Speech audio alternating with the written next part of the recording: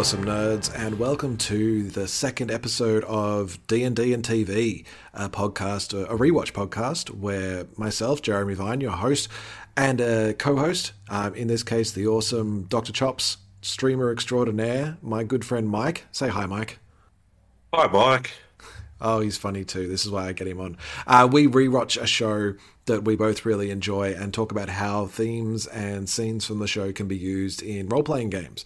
This time we're talking about Season 1, Episode 2 of Invincible. Here we go. And this episode was directed by Paul Faminga, or Faminga. I don't know how to pronounce your name, Paul, sorry. But also Jeff Allen, and written by Simon Racioppa, as well as... Well, it was created by Robert Kirkman and Ryan Otley and Corey Walker and a whole bunch of other people. But this episode is the one, well, I'll read the synopsis from IMDb, which says, with his father out of action, Mark struggles to defend the city against international invasion. I said international, didn't I? You did. You totally did. I meant interdimensional. It kind of counts. It kind of counts. It's still one nation invading another nation. I guess. I mean, they may have crossed. They may not have crossed oceans or international date lines, but it still, I think, fits the definition of one nation invading another nation. Totally. They crossed a dimensional portal as opposed to crossing an ocean. Yeah. No, it is an interdimensional invasion, joining forces with a team of teenage superheroes. And, I mean, that's accurate. I'd say that's how the episode tracks. There's not too much more. I mean, they left out one very key element that we saw in the first episode. What do you reckon that is, Mike? I nearly called you Mark. I feel that let's hope that doesn't happen too often. No, don't call me Mark. I've got too much facial hair to be called a Mark. The mustache is pretty impressive, though. You could be a Viltrumite. 100%. In terms of what they left out from the first episode, key elements that they left out, could it be the Guardians of the Globe? That's right, the Guardians of the Globe. I wonder when we'll get a recap of that. I mean, let's start it in the recap. Let's start talking about this episode, because it doesn't open with what we saw in episode 1. This is probably a good point just to quickly mention to everybody. Spoilers. Oh, Major yeah. Spoilers. Spoilers for everything. We're going to talk about everything that happened. That's not technically true. We'll stop you there, Mike, because we will spoil this show. We will spoil this entire season because we want to talk about all the cool stuff that happens. We will not spoil future comics. Yeah.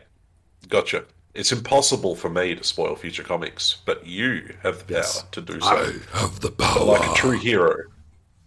Mm-hmm. Like a true hero, you're not going to do that. That is correct. I will not spoil it for anyone. In fact, go out and read them. I nearly said it's a really cool thing happens in this volume, but no, I did not spoil it because I am a hero. Which is kind of... right? I mean, I remember the last time something got spoiled for me. It was awful. It was a real eye-opening experience. A real wake-up call. But you know who else had a wake-up call? The main character of Invincible. That's right. He had to face several actual proper life-or-death situations in this episode. That's and he folded like an old wallet when it... I know. It's great. Oh, I love that bit. It was so awesome. It's like, oh yeah, I'm this cool hero. Oh, I cannot deal with this. I can't. I love that that's kind of what this episode does too. That it steps up. That the first one was, I'm a happy-go-lucky scamp and my dad is a superhero and I've got powers. And then the post-credit scene in that first episode where Omni-Man just beats these people apart and destroys them. Mm-hmm. And in this episode, Mark suddenly steps into that world where people can die and limbs can come off and there's blood. And it's like he stepped from the 1960s comics into fucking Batman The Dark Knight Returns. Mm-hmm. I think that this episode was a true demonstration of... it's a very sobering experience when one comes to terms with their own mortality. Yeah. And Mark got that multiple times throughout this episode. Well, I don't know. I think he got a sense of mortality, like other people's mortality, but not his own. I think his own is still to come. Yeah, I mean, but that was the vehicle in which the lesson was delivered. Okay, so to quickly chat about what happens in this episode, the alien invasion. Oh, like let's do it quick. Let's do it. Let's do the whole recap. I mean, I'm happy to talk about the whole episode. Take it away. We can go from start to finish, man. Well, let's focus on. Let's We'll talk cut it about the into big three. things, yeah. Yeah, cut it into three because there are Sure, three key sure. segments in the. If this Yeah, episode was a tangerine, it would be a tangerine with yeah. three giant juicy slices, and we're going to devour these slices one by one. So, Jeremy, please peel the tangerine and please Okay. take a big old bite Well, out of the first slice, please. well, I feel that the first slice isn't. It's dealing with the fallout from what we saw in the last episode. The fallout from the Guardians being killed and no one knowing what's happened save Nolan. Hmm. That this is like a big deal. This is the Justice League being dead. Like, what happens? How does everyone respond? How does Mark and Debbie, the family of Nolan, the only person to survive, and also the murderer, how do they respond to this? How does the Global Defense Agency, run by Cecil, who we meet in this episode, how do they respond? And how do you respond with a superhero injured? That's, I feel like, the big core element of this. Hmm. Well, maybe not the core element, but that's kind of a big theme for this episode. And that's kind of where it kicks off too. And an important thing about the universe that this comic is set in, when Darkwing and War Woman, whatever the names were, Darkwing. Darkwing, yeah, when these heroes died, they fucking died. They're not coming back. They're not getting resurrected or anything like that. With one notable exception, but we're not going to talk about that yet. That's right. But I wonder who that could be. but for every single one of these, I mean, bar one of the heroes whose super power is immortality, Yeah. all the other ones, when they died, they fucking died, and there's no bringing them back, and Yeah. it's over. Like their deaths are their deaths. It's not like when every time Batman dies, he comes back. When every time Superman dies, he comes back. It's not like that. In this universe, I mean, death is death is to be death. fair, look, they've only died once each. Well, Superman and Batman. Yeah, Batman's only died once and Superman's only died once. Yep. All the other times they've been fake deaths. They haven't actually died. It's like, no, Superman and Batman have only died once. And they came back. I feel like But Superman it's has still, died way more than once. I mean, I think they've done the story of Doomsday and Superman dying a few times, but he's only actually died once. What about the Blackest Night story arc, though? They all died again in that one. See, that doesn't. I don't know. Blackest Night's a whole. I mean, we can get into DC if we really want. Yeah, let's get into DC. All right. So Blackest Night. I mean, he dies and he comes back as the rage zombie that they all do, but that's because he's already died once. All the heroes who come back as the zombies are because they're dead. Their life force is basically still going in this corpse, and that's what the Black Lantern rings are able to do with Necron and the Black Hand and the whole thing. And the fact that Batman is not there is a kind of a sign saying, but he didn't actually die.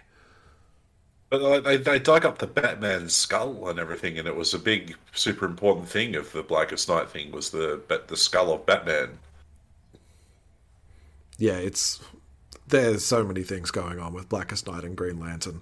Yeah, I mean, Stop paying I attention mean, after that. Honestly. I read it and I didn't understand it after reading it, but whatever, I guess. But the key point that I'm making here is that there is permanency to death Yes. in the universe of Invincible. So Which I think is something that really should play a role more in role-playing games. Because I think Dungeons & Dragons is kind of a key one that death is not cheap, but it actually relies on the Dungeon Master and the world to go, no, you can't use Revivify. No, you can't use Resurrect spells. I want death to mean something. Mm-hmm. And superhero comics are pretty much the one to blame for all of this, that, death is cheap. That I'm just going to come back, I'll pop back in. I'm an X-Man. I actually come back with more powers generally. And I feel that there are other role-playing games like Call of Cthulhu and a few other things where you die, and dying is serious, that you don't get to come back. And I think that's something that this does really well, and it's something that people should kind of take away. That feeling of losing a hero that you were expecting to really enjoy, that's really powerful. And I think it's something that you can bring into games pretty easily. 100%. And it's also rather powerful. And, going back to the character of Mark as Invincible, coming in terms of his own mortality, he attempted to save a whole lot of people in the early stages of this episode. And, I was about to go on and say the word he failed, but, I don't know if fail is the right word, but when he attempted to save a whole lot of people still died. A bunch of people even died in his hands as he was watching. And, one particular incident when he tried to zero in and focus on saving an old woman, and he had the old woman in his hands, and, she was bleeding out while he was sitting there trying to save her. And for the entirety of that fight, the younger superhero team, they show up and they start fighting. And for the entirety of the fight, he's just sitting there staring at this old woman that's bleeding out in front of him.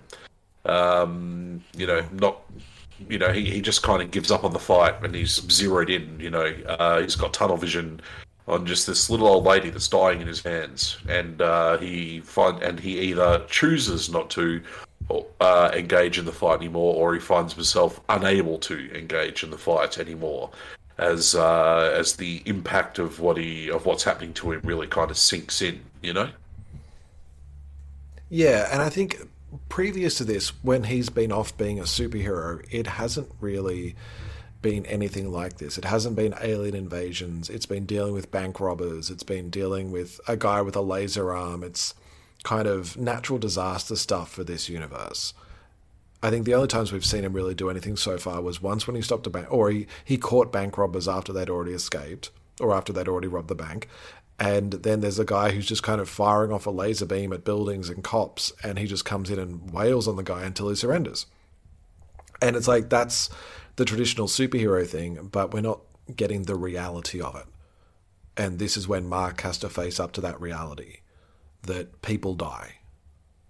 And things that he does has consequences. Mm-hmm. And after this happens, there's a little bit of a journey of, self-discovery and learning what this all means, and he's got to make his decisions about what this is going to mean to him and what happens next. And then the aliens attack again. Yep, that's great. It's like aliens just show up in, well, it's not really Times Square, it's like a big plaza, and the aliens show up and they're blasting people apart, and they fight them off, and that's okay, and they beat them. Oh, that's right, they realize that the aliens just kind of flee. They don't even beat them. The aliens have to run away, which is kind of the overarching fight plot of this episode. And a very relevant fact to this as well is that the all-powerful Omni-Man, Mark's father, is currently in a coma. Omni-Man. While all this is happening, there's no daddy coming to save him. Well, not in the first battle, no. No, not in the second one either. Well, in the second one, I can't remember. I'll check my notes, but I'm pretty certain in the second one he's awake but not able to do anything. Yeah. So still not coming to the rescue. He's not coming to the rescue. But it's kind of an allegory for life in general. Yeah. Life and responsibility, because it is a true fact of life that we have to deal with, is that it's pretty easy. I mean, for most of us, there's a lot of people with a lot of people with a lot of very different stories out there. But for most of us, we have the privilege of having guardians, whether they're parents or whether they're other forms of family, or foster guardians parents, of the globe, or guardians of the globe, that are there to watch over and to care for us and protect us. And then we grow up, and eventually we have to take on the responsibilities of adulthood, and get out from under our guardians' wings, and begin to make a life for ourselves. And we realise just how fucking hard it is. And that's a struggle that we all have to face, and that we all have to come to terms with and get through. And one of the things that we also have to accept generally is that it just never does get easier. It only ever gets harder as the years roll by, and our responsibilities increase, and our support network in terms of family and guardians. That support network always diminishes. Until for a lot of us out there, until we if we're lucky enough to find a significant other to share the burden, a lot of us are facing that solo. Mark found out what it is to try and face that shit solo, and it was just too fucking hard in his first experience of that. And what a great allegory for life! I feel like the story that this episode kind of told. Are you okay, bro? I'm okay. It's not even Are You Okay Day, but I appreciate you asking. I just thought I should check in. It's good to check in on your mates. It is. This is the first time that Mark has to face something like this all by himself, and he realizes that he is completely wanting. He cannot live up to that ideal. He is not ready yet. And I think it's really telling that this is when we get introduced to the teen team in that first battle. That we get introduced to these other heroes about Mark's age who have been doing it for a little bit longer, who have had these powers and do work together as a unit and do have that support network. And I think it very interesting that probably the first one we get introduced to is Adam Eve, played by the amazing Gillian Jacobs from Community and a whole bunch of other stuff, who's just fantastic in general. But she's going to go on her own journey through these episodes as well. And she's going to learn a lot of the same stuff that Mark needs to learn too. Not specifically this episode, but I feel that everyone's kind of going through the same story, but doing it at different ways and different times. And that's just really interesting to bring up about the support network, because we do see that these people have their own network. They've got their own little codes. They have each other's back. And it's because they're working as a team that they're able to overcome the aliens a couple of times. Mm-hmm. No, let's go through who is in the team. Teen Team. Oh my God, that's the worst name. It is the worst name. It's not as bad as Fight Force. Man, fuck Fight Force. Fuck Fight Force. But we're introduced to Adam Eve, as I mentioned. We've got Robot. As you can guess, he is a robot. Wait, what? Oh, we get Rexplode. Oh my God, Rexplode! I have so much to say on Rexplode. He's kind of like Gambit, but without all the cool. Yeah, he's the worst. Honestly, Rex is just a fucking tool. Yeah, he throws things that explode, and he's just a total dickhead. Like, that's basically Rexplode. That's basically his entire personality, yeah. I'm not exactly sure what Eve sees in him, because they are dating. But, okay, how do you feel about the team? What do you think of them? When they first came in, so I already felt like Adam Eve was going to be something special for the show already, because there's been... she's been involved in Mark's character arc external to these battles already. She's a schoolmate of his. She's in the same year at school or whatnot. Yeah. And same age range, same sort of style, yeah. Yeah, spot on. And you can also tell, just by, the choices that the director and the screenwriters made, she obviously got a fair bit more screen time and a lot more focus than the other characters. So when the team first got introduced, I kind of felt like, they're a little bit of they're a cookie cutter, kind of, hashed together or thrown together assemblement of superheroes that are they're a plot device more than individual characters unto themselves almost. I think they are at this stage. That was my first impression. Yeah, that was my very first impression, and that that impression changes as the episodes went on. I will say, I certainly feel like Duplicate in particular is a narrative device, because they've kind of kicked up the stakes in this episode. This is where we start to see civilians popping like zits when they get shot by the lasers, and we start to see blood everywhere.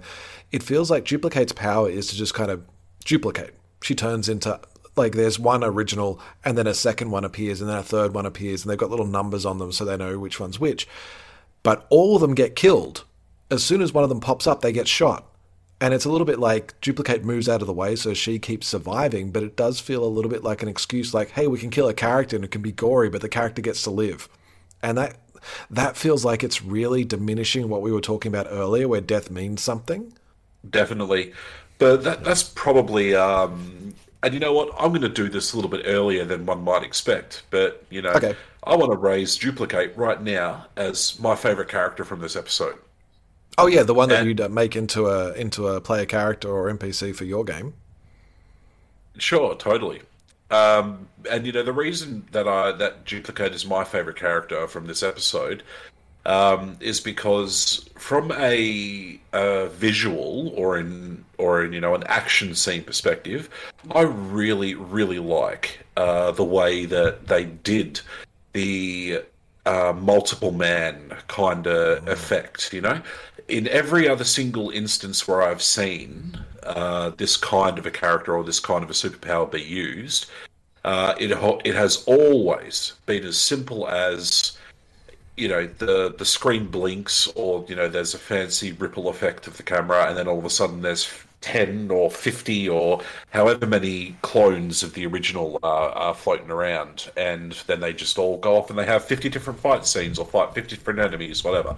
But this one I felt was done in such a different way, such a unique way, that I really really fucking loved it. The laser blast would come out and it would hit Duplicate, but at the last split second, she would duplicate herself back out of it, and a clone would take the hit.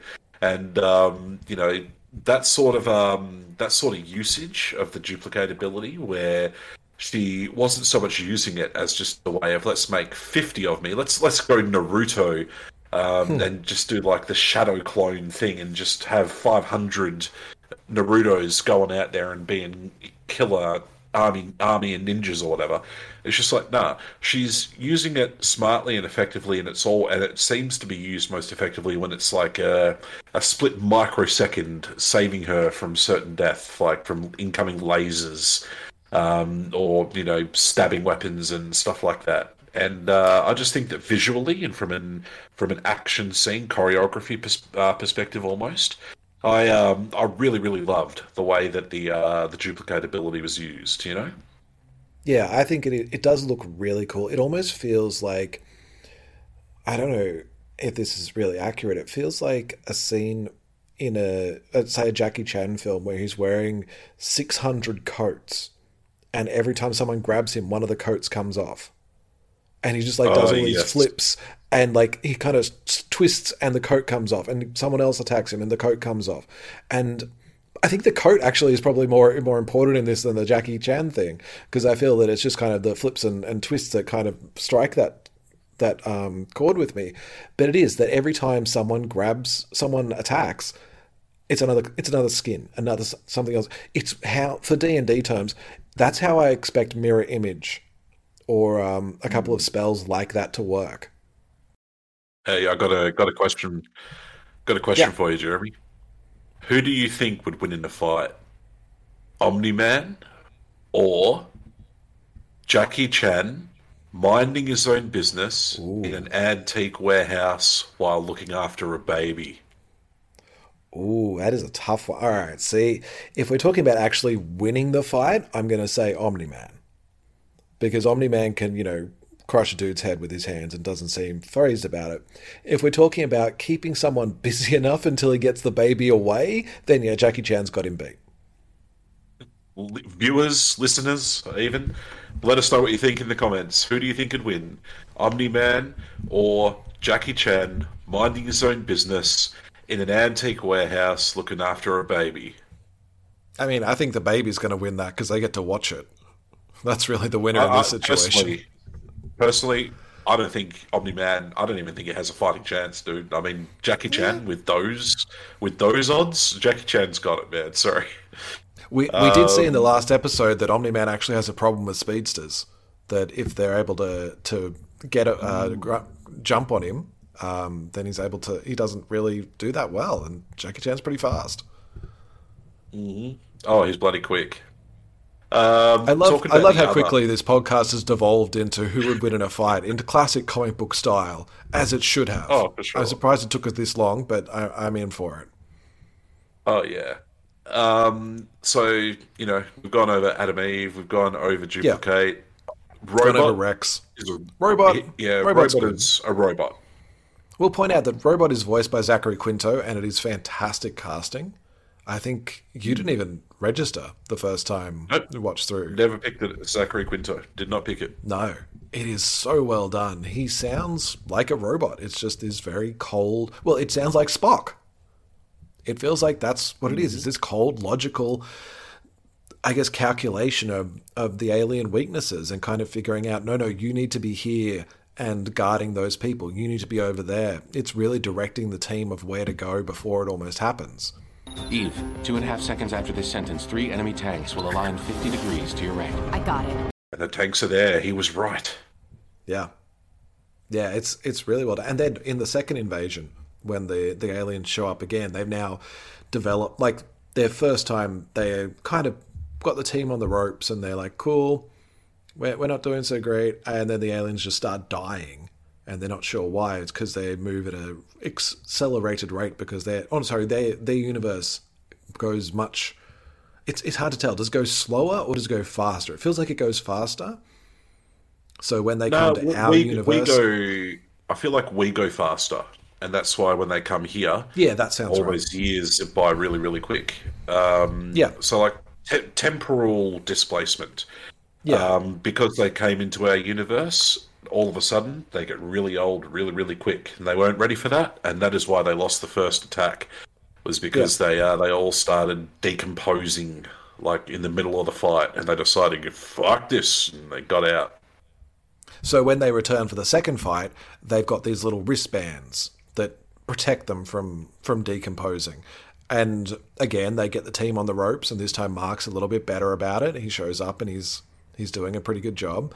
However, they're still getting their asses kicked until Robot figures out, hey, this is the frequency we need to destroy the wristbands at. And they destroy the wristbands and they win again for the day.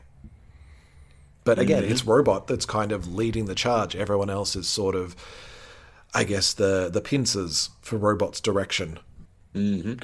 So there definitely is a leadership dynamic brought in there with Robot instructing everybody else.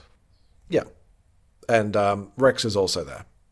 Yeah, I mean, I don't want to take anything away from, the writers or the voice actor for the Rexploid character or anything, but... who is amazing. Yeah, he's fantastic. But he's definitely just there. Like, Rexploid is just there. Yeah. He's all attitude, but he's comic all relief. Style, no substance, and his style is questionable even.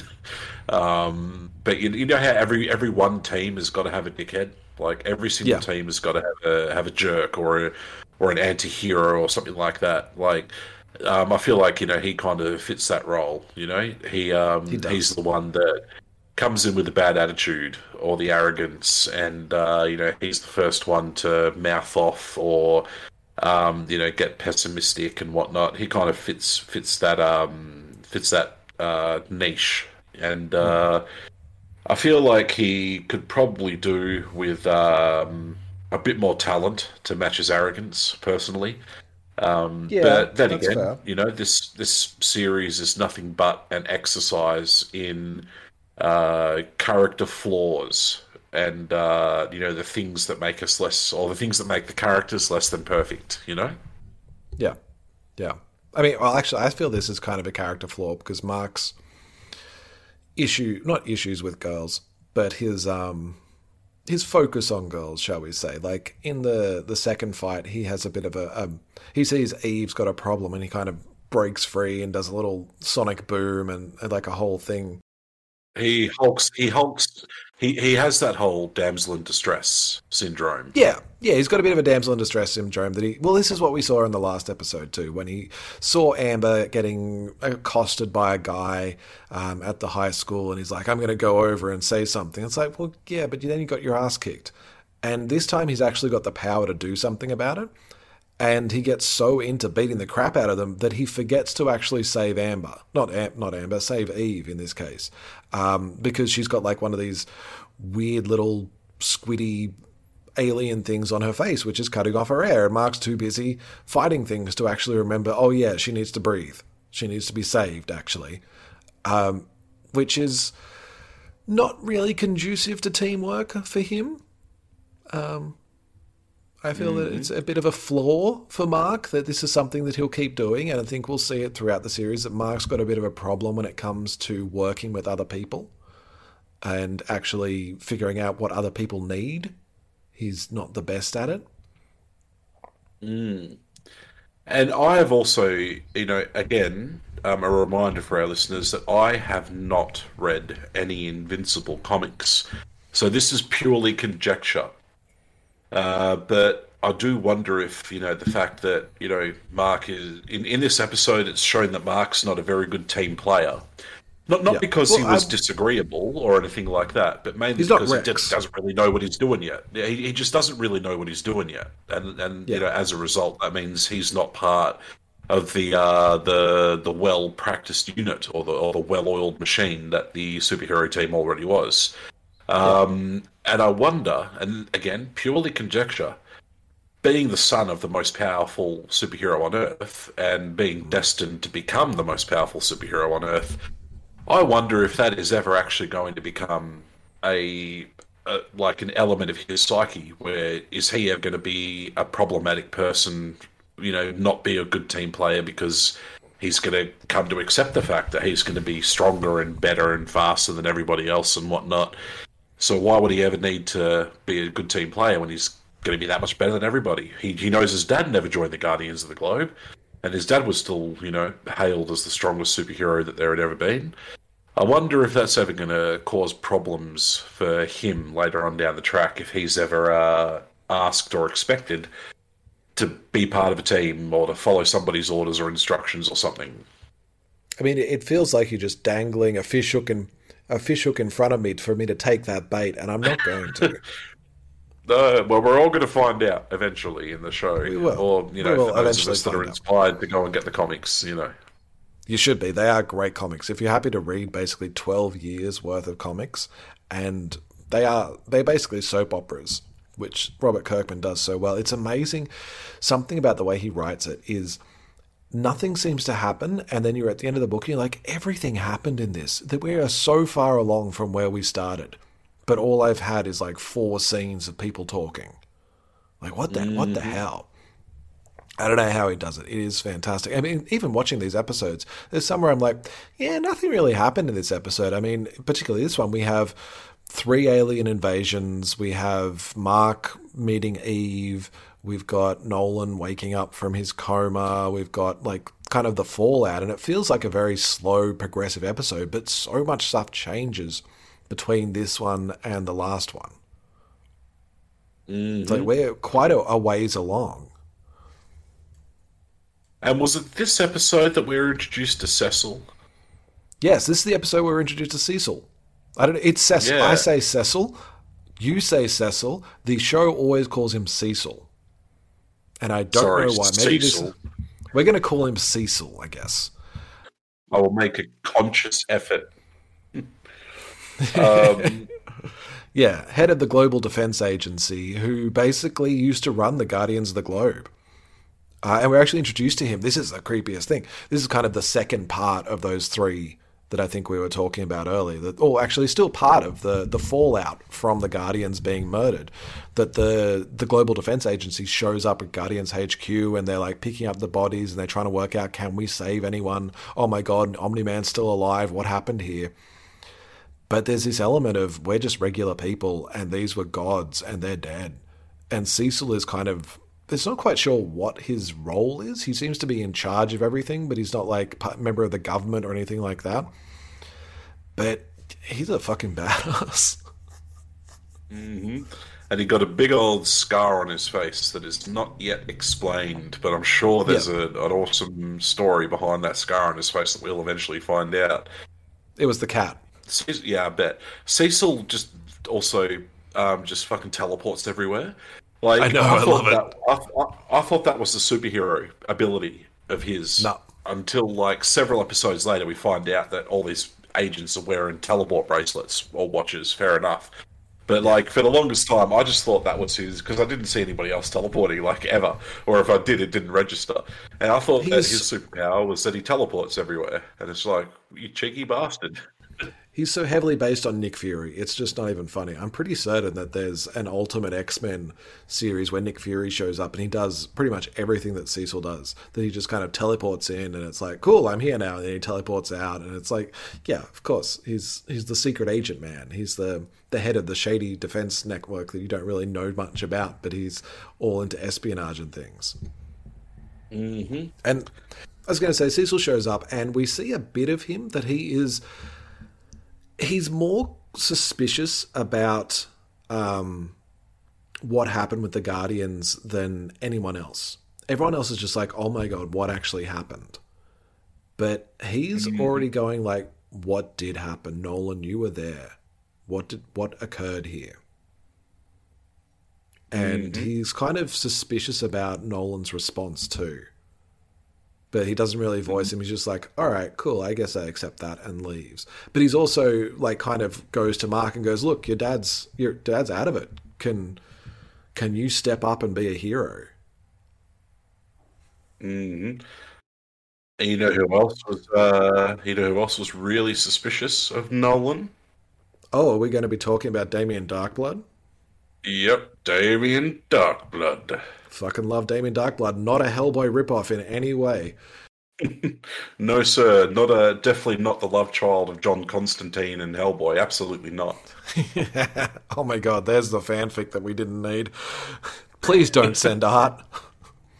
Hey, I saw something on Facebook that was really, really interesting. No, it was on Reddit. Okay, but you've made it worse by saying it's on Reddit. Any sequel to a movie that is done by a different director and producer and whatnot is really just very high budget fan fiction. Yeah, kind of. I don't know why I brought that up, but whatever. Everything is fanfic. In this universe, not in this universe, everything is fanfic at one point or another. There's only 7 stories, and we just kind of slot the characters we like into it. But we'll get onto that another time. But yeah, Damien Darkblood, demon detective, cast out of hell so he can solve justices and not save his soul, but certainly make up for a whole bunch of other stuff. He is investigating the murders too, and he's interested in what's happening. I love Damien Darkblood. I think he's one of the coolest characters. He looks like Columbo. It's not even John Constantine. He's got like this weird jumpsuit on underneath the trench coat, but he's got the fedora, he's got the massive trench coat, he's got like a tail that swishes around. He appears out of nowhere. People can tell that he's there because the temperature in the room drops, and he just kind of like shows up in reflections, and then suddenly he's there. But that jumpsuit just looks so... I don't even know. It looks like this guy sitting on a porch in Alabama just kind of scratching his gut as he's got the hay stem in his mouth and he watches the kids running across. It's like, what the hell? What the hell are you wearing, man? You're a demon. Have some style. There are 3... Okay, so I already said love child of John Constantine and Hellboy, but I can go one better. If Beelzebub, Cotton Eye Joe... and Dick Tracy. If all 3 of them got together and somehow had a love child, it would totally be Damien Darkblood. Yes, he is those things to a T. I mean, he's a great character. I like that it feels like he's a legitimate concern for Nolan not getting caught. It feels like this guy is on to what's happening. He's like investigating the blood. He's feeling like he touches the blood and gets a sense of where it came from and who did it, what happened, but he doesn't get much more than a flash of, oh, this person fell and the blood came out, and he doesn't see who did it, but he knows there's something else here. He needs to keep investigating. And he's a great character. I think it's really interesting. This is you know what, I'm not going to spoil the comics. I'm not even going to, for the stuff that we see, even in this show, I'm not going to mention what happens in the comics, because you should go out and read them. He's a great character in the comics too. I can't remember if this is the same style, but I suspect it is. What is really interesting, I think this will come up in the next episode when we actually see more about the Fallout, but these comics were written and published by Image. And that was when Image was kind of building their shared universe, expecting there to be something like Marvel and DC. So a lot of existing Image characters that were really popular started showing up as background characters. Like, these are also heroes that exist in this universe. So we see people like Savage Dragon, and I'm pretty certain there's a couple of others. The same thing happened with Powers, the Brian Michael Bendis one that he used to write for Image until he signed exclusively with Marvel for a while. And so there's this odd element of these characters have crossed over with all these existing properties before, and you're like, well, where are they? Where the hell's this other one that should be showing up? That's just a complete side thing. It's like, where's the Damien Darkblood series, is my point. Why aren't we getting all the times that he saves the day and solves crime? We need the Damien Darkblood series. He would truly be the world's greatest detective. Given how much I'm gushing over him, you'd think he'd be my favourite character, but he's not. We'll get to my favourite character in a little bit. Actually, I'll go one better. Maybe he's not the world's greatest detective, but he's hell's greatest detective. There it is. There it is. But yeah, he does investigate a little bit more about what happened. And the fact that he is suspicious about it. We actually see that this is when we get the post-credits scene. That he's investigated and he finds out that it was someone in that room. Someone in that room killed all the others. He's not sure whether it was one of the Guardians and Nolan was the only one to survive, or whether it was Nolan, but chances are it was Nolan. Because Nolan's all like, no, the lights went out and I didn't see you hit us, but I just kind of hit him back.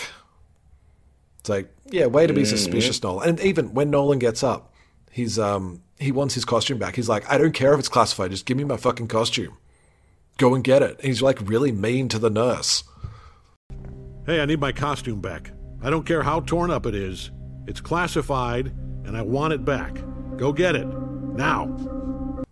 Yeah, a bit fucking rude, eh, Nolan? Yeah. Jeez, relax. You know, she just works here. Chill out. He has definitely felt like there's a tone shift from what we saw in the first episode. Like, he was kind of, not goofy, but he was a little bit like, I'm a professional and I do things good. And it's like, I'm just kind of caring for my family. But now suddenly there's a little bit of an edge to him. And it's not even just that he's, a fucking murderer who we just saw kill 7 people. But he's got a little bit of meanness to him. And I think this ties in with... Yeah. This is something that I mentioned when we were talking about the first episode too, that Nolan and his relationship with Mark and Debbie are really key signs of an abusive family relationship. That he's really nice to them and everyone else he's just cruel to, almost. That he's got the people that he likes and everyone else is just a bit of a nothing to him. Insects. Yeah, and there's that element of at any moment he could just switch from, oh, I'm being happy and jovial and now I'm mean and I will hurt you. And it's just, yeah, he's so fucking creepy. There's so... The performance is amazing. I want to call him J. Jonah Jameson performing as Nolan. But it's not, it's J.K. Simmons who performs as Nolan. It is, for a character who's barely in this episode, like he spends half of it in a coma. Like not as a plot device, but certainly as this element. But we do kind of see that human side that he's had the shit kicked out of him at the start of the episode, and he's in a coma. That the Guardians really took a toll on him. He's supposedly the most powerful man in the universe or in the world, and 7 of these heroes nearly took him down. And obviously, that's he definitely did steal. He definitely did steal the show. This episode when he makes his grand re-entrance. Yes, his final as the aliens return for a third time, and as they're going towards the battle, Robot's just like he scans the enemy force. He's just like, yep, no, can't beat him. Time to nuke the city. I have bad news. Oh, Robot's got bad news, everybody. Did you hear that? Hey, Robot, What's the bad news? There are too many of them, their technology has advanced too far, and they've rendered themselves immune to our time stream. We should consider the city lost. I will contact Cecil and suggest a nuclear response. What? No! Yeah, I love that. It's so great. And everyone else is like, no? How about, what the fuck? How about we don't do that? Jeez, robot, what the hell? And yeah, that's kind of the other side. We're gonna make us give up that easy? Who do you think we are? Fight Force? Yeah. Oh, I love that. It's such raggy on Fight Force. I think we see a little bit in the next episode. But then, okay, so the team getting their asses kicked, they're just kind of fighting a losing battle. And then I think the tank just gets lifted off. And there's Omni-Man in this, like, glowing in the sun, saving Mark, and just like, yep, Daddy's home. Wake up, boy. Yeah. Oh, it's like, we don't like Omni-Man at this stage. We know he is a murderer, but there is that element of, oh yeah, now it's on. Now we've got our hero back. I want to say that this is a useful thing for D&D and for RPGs as well. It's kind of partly because it's part of the podcast that we talk about this stuff, but it's really useful for a game master who's thrown too much at a party. That you've gone, cool, this will be awesome, like, and then they roll really poorly, or they have made bad decisions, or they just, bad at what they do, or maybe you had too many strong monsters. You can have someone come in to save the day, who will just go, nope, I am in charge now. I am the Deus Machina. Sorry about that, kids. You weren't good enough. But having that person there is so useful, and to make it not feel like, well, the DM's just helping us out is really tricky. But when you can do it right, it feels like Omni-Man showing up like that. It is a challenge to do that, because in a D&D game, right? I mean, there will be exceptions, but in a D&D game, when a Deus Ex Machina or a MacGuffin comes along to save the party from certain death, that's really all it's there for. It's there to save them from certain death, yeah. Right? Yeah. And it's just about making sure that those players get to take their characters into at least one more session, because, seeing the characters die would just be too sad and too unfair. And why should the campaign end there? So it's generally a very pure motive of, let's just save the characters, right? That's what happens at the D&D table. Yeah. That's not what Omni-Man did here. This was not Omni-Man's thing. He did not show up just purely altruistically to save the world and protect his loved ones and all of that. No, sir. His motivations were quite different. It was. Well, I love this because he shows up and it feels like Mark has just got Dad back. That Nolan's back and he's at full power again, and it's really cool, and it's a superhero moment, and they're defeating the aliens who are running back, and then Nolan grabs one of them and flies, and they go into the portal, and phoom, the portal closes, and Nolan's gone again, and there's that element of, oh shit, we just lost him again. But no, he's on the other side of the portal, and he has this fucking badass line.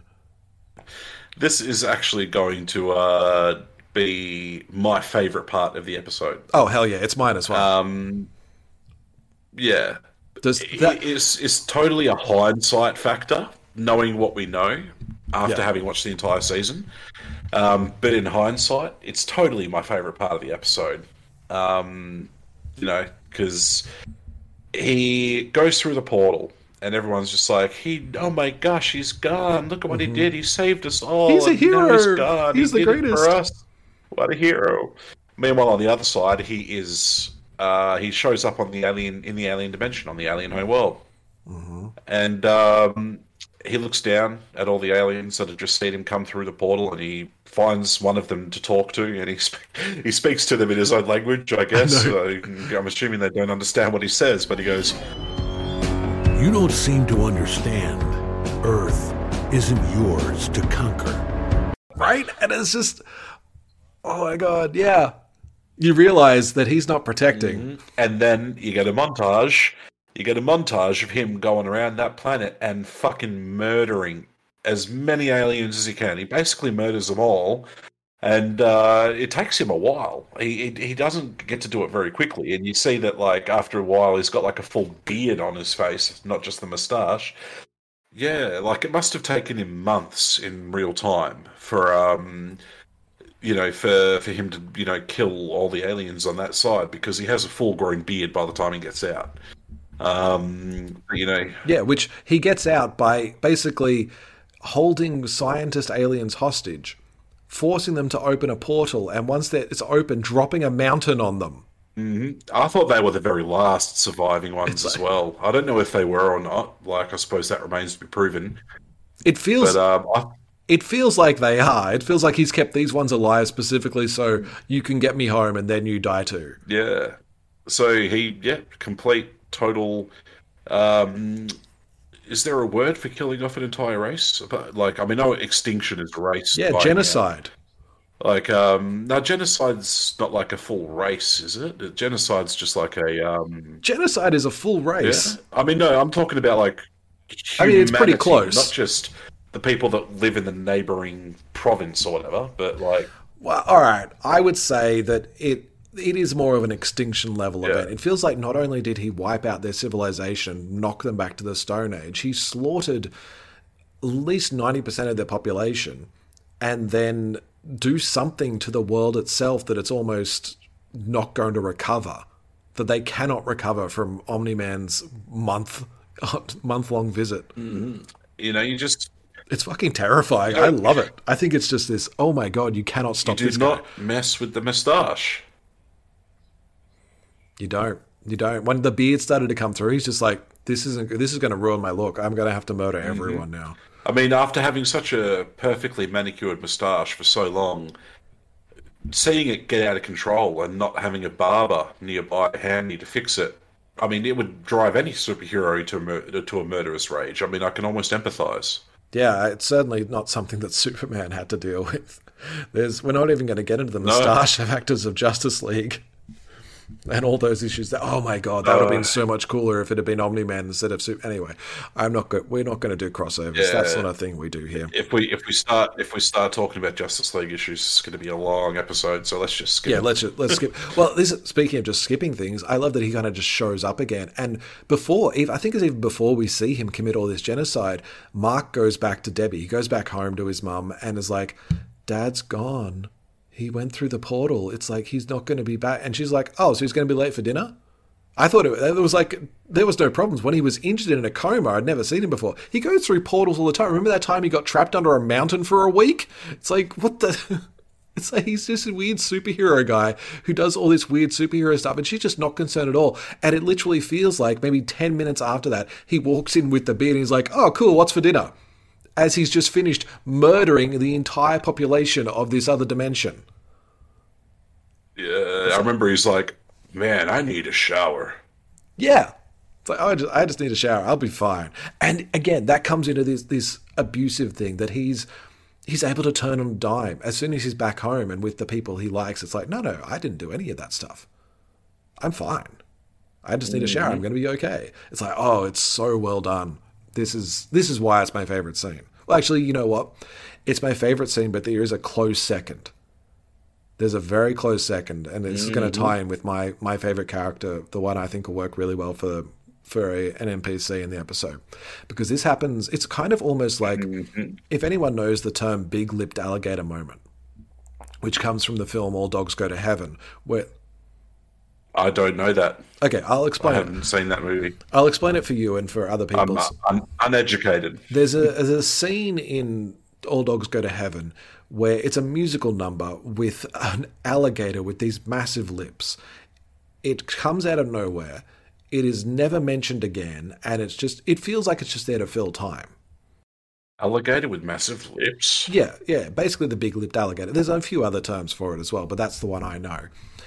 And in this one, I mean, it kind of does have a purpose, because when Nolan's recovering from the coma, Mark comes home, and Cecil's there and kind of saying, "Look, this guy's not stopping. He's gonna be here in like 10 minutes. Nolan, you got to help." And Mark's like, "What's going on?" But Nolan's still sick. Debbie can't. Debbie's like, "No, he doesn't get to go." And Mark's like, "Well, I'll do it. What have I got to do?" And it turns out this guy, this alien, is heading towards Earth. And he's basically just got to stop him, because apparently he's been there before, and it's something that Nolan has done before. What we get is my favorite scene in possibly the entire Invincible run. I mean, I love all these other things for other reasons, but this scene with this alien and this fight scene is amazing. Particularly because Mark's just kind of floating in space, and we see this alien fly behind him, this big orange dude with one eye. And then he attacks, and basically we hear in Mark's head, "Hey, you're early! And you shaved your mustache! Stay away from my planet!" And this is where we get to meet Alan the alien, who is my favorite character forever. He is pretty cool. He's so fun because it's this punch up between the two of them, and Mark's kind of figuring out gravity works differently in space, and you got to figure out where things are behind you, and you can't just punch someone and expect them to hit things because there's nothing there in space. Eventually they'll just kind of recover and come back at you. But halfway through the fight, Mark's just like, I don't even know what's going on. And he's like, oh, wait, do you want to use your timeout? Okay, cool, we'll use a timeout. And they kind of sit down and just have this conversation about why Alan's even there. Are you using your timeout? I get a timeout? Why did I get a timeout? Hey, I didn't invent the rules. What rules? I don't even know who you are. Oh, you don't? All right. I'm an evaluation officer for the Coalition of Planets. I drop by little dirt balls like yours to make sure there's someone capable of defending them against, planet-conquering monsters, things of that nature. I literally have no idea what any of that means. Well, I don't know what to tell you, man. Your planet signed up for the program. See? Request from Urath for evaluation. Urath? This is Earth! Earth. Yes! Not Urath. No! Is that with an E or a U? E! Oh, I'm in so much trouble. Well, thanks for letting me know. I'm Alan, by the way. Invincible. Oh, yeah? Little optimistic, isn't it? Yeah, I know. I just fought you and I think you're quite vincible. Okay, well, as long as I don't get fired, I'll see you around, Invincible. Sorry about all the, Does that line of, oh, I'm going to be in so much trouble, because he's picked the wrong planet to be going and checking on for the last 5 years. It's like, Alan is this joy, just this wonderful, wonderful character. And I love him as an idea of an NPC in a role-playing game, because it feels like he's just this guy, He's just this guy doing his job. Mm-hmm. Yeah, he has this task that is... I was just going to say, he also comes in with such a cheerful and jovial attitude. Yeah. And, such a friendly guy after you get past the whole... First thing he does when he shows up is punch Mark in the face. Yeah, well, this is part of the job. That there's a guy here who's protecting the planet. I got to make sure he's strong enough, so I'm going to punch him in the face, because everyone knows what's going on here. And I love that idea of somebody that the party comes across who is the same power level as them and is not a rival.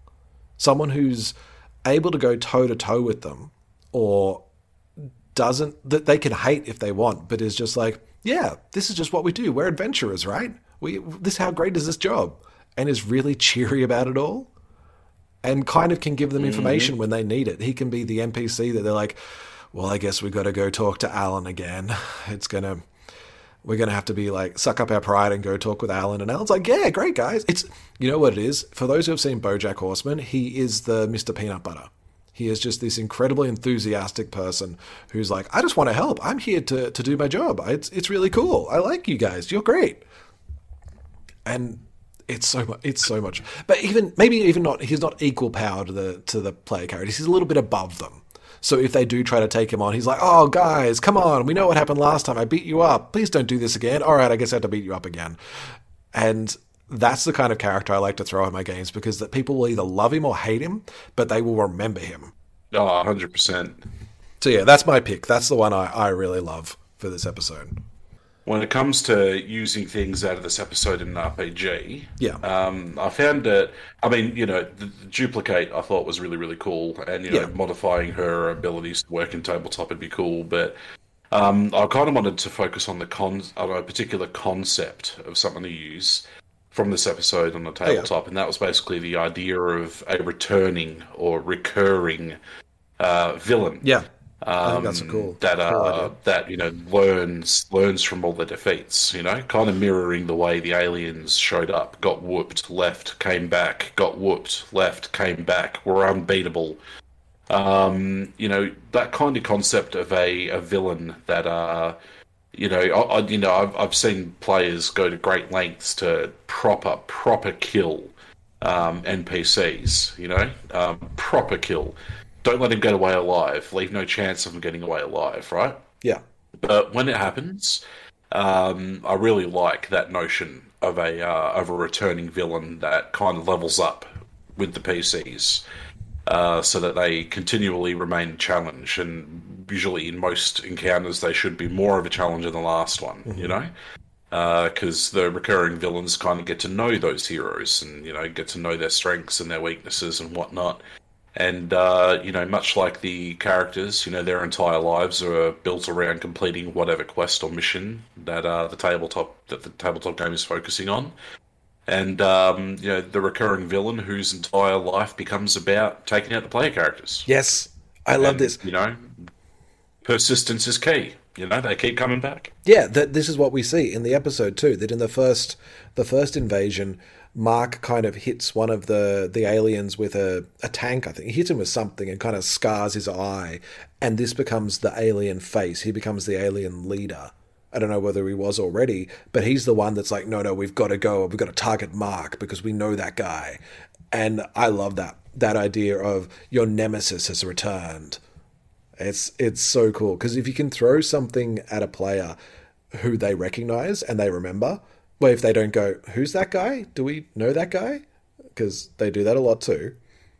But no, I love that idea. I think, and they kind of progress with the party. And they'll get powerful. They'll have more history with them. They'll learn this didn't work last time, so I'm going to change up my tactics. It's so cool. Mm-hmm. I would never take it so far that a situation like the third alien attack where they're unbeatable until Omni-Man shows up. Would never take it that far. But challenge should always keep escalating. Yeah. Where do you think the good point to cap their nemesis would be? Do you make them the ultimate villain of a campaign, or do you have them be like a minor threat that just kind of sticks around for a very long time until you're finally like, you know what, we've had enough of this guy. This time he doesn't get away. This time we kill him. Yeah, I think there has to come a point, realistically, right? The best villains and the most powerful villains, I think, there has to come a point where the players have to make a choice about whether that villain will continue to be a part of the world or not. Yeah. They can have situations where they choose whether or not to kill them or let them live, or exile them or banish them, or any number of other things, right? But there has to come a point. The villain will get capped when the players can reach a point where they actively make a decision of, yes, we are done with this guy. Let's do away with him. Or her, or it, and then once the players have really made that choice, like if it's a recurring villain that has come back 5 times and they're just like, you know what, fuck this guy, let us decapitate him, quarter him, put a different limb on every side of the world, and just do away with him entirely. It's just like, okay, I won't bring him back a 6th time, fair enough. Or if it's a case of they make a case of, listen, we want to rehabilitate you and make you, change from your evil ways, and you can't keep doing what you're doing because it's only going to end in ruin and sadness and blah blah blah. And this is we've fought you and beat you in combat 5 times. Now we're going to try and talk you out of it. It's just like, yeah, they're trying something different. They really want to be done with this guy. Okay, I won't bring it back a 6th time. Yeah, but the players will definitely. The players will be the big indicator of, when it's time to stop dusting off the recurring NPC. But yeah, I think you hit the nail exactly on the head there. I think that is about, you have a character that when the party begins to take seriously, when they make the choice, we're not going to do the things, we're not going to do the plot that you put in front of us because we want to deal with that guy. This is part of our story now. This is a very important thing that we're focusing on, and we're making that active choice to do something about it. That is, if they've managed to survive that long. I feel that it's usually about the third time that the players will be like, no, they're dead this time. I'm just going to make sure of it. Or the power creep of a player group gets to the point where the villain just won't be able to escape for whatever reason. I mean, unless you plan it really well. But yeah, I think you're right, where it is that point where they make the choice to go after him. Yeah, for sure. I think we'll wrap the episode up there. There's a lot more stuff we could talk about, particularly with Mark's relationship with Amber and Eve and the teen team and a whole bunch of other stuff. But that'll come up in future episodes too, so I don't see it being a huge issue for us not to cover now. We covered everything that works for RPGs, I feel. I think we had a good time. Did you have a good time, Mike? I had a brilliant time. Fantastic. I want to do it again. Well, we will. We'll do it again next week, where we can talk about episode 3, Who You Call an Ugly. So if you want to watch along, get onto Amazon and or however you find your television and watch episode 3, so in time for the next episode of D&D and TV. But if you want to watch Mike, because Mike's a streamer, I don't know if you know, where can they watch you stream games, Mike? Oh, there's this little website, it's in a rather obscure part of the internet, like not a lot of people know about it, but it's a website called Twitch. So I got a page on there. It's twitch.tv/Dr_Chops. That's DR_CHOPS. Thanks for listening, everybody. I can't wait to talk about these episodes more because they just keep getting better and better. They really do. And Mike, could you do me a favor? I like doing favors for my mates. That's good, because I want you to be kind to yourself. And I want everyone listening to be kind to themselves as well. Thank you so much. See you again next week. Bye.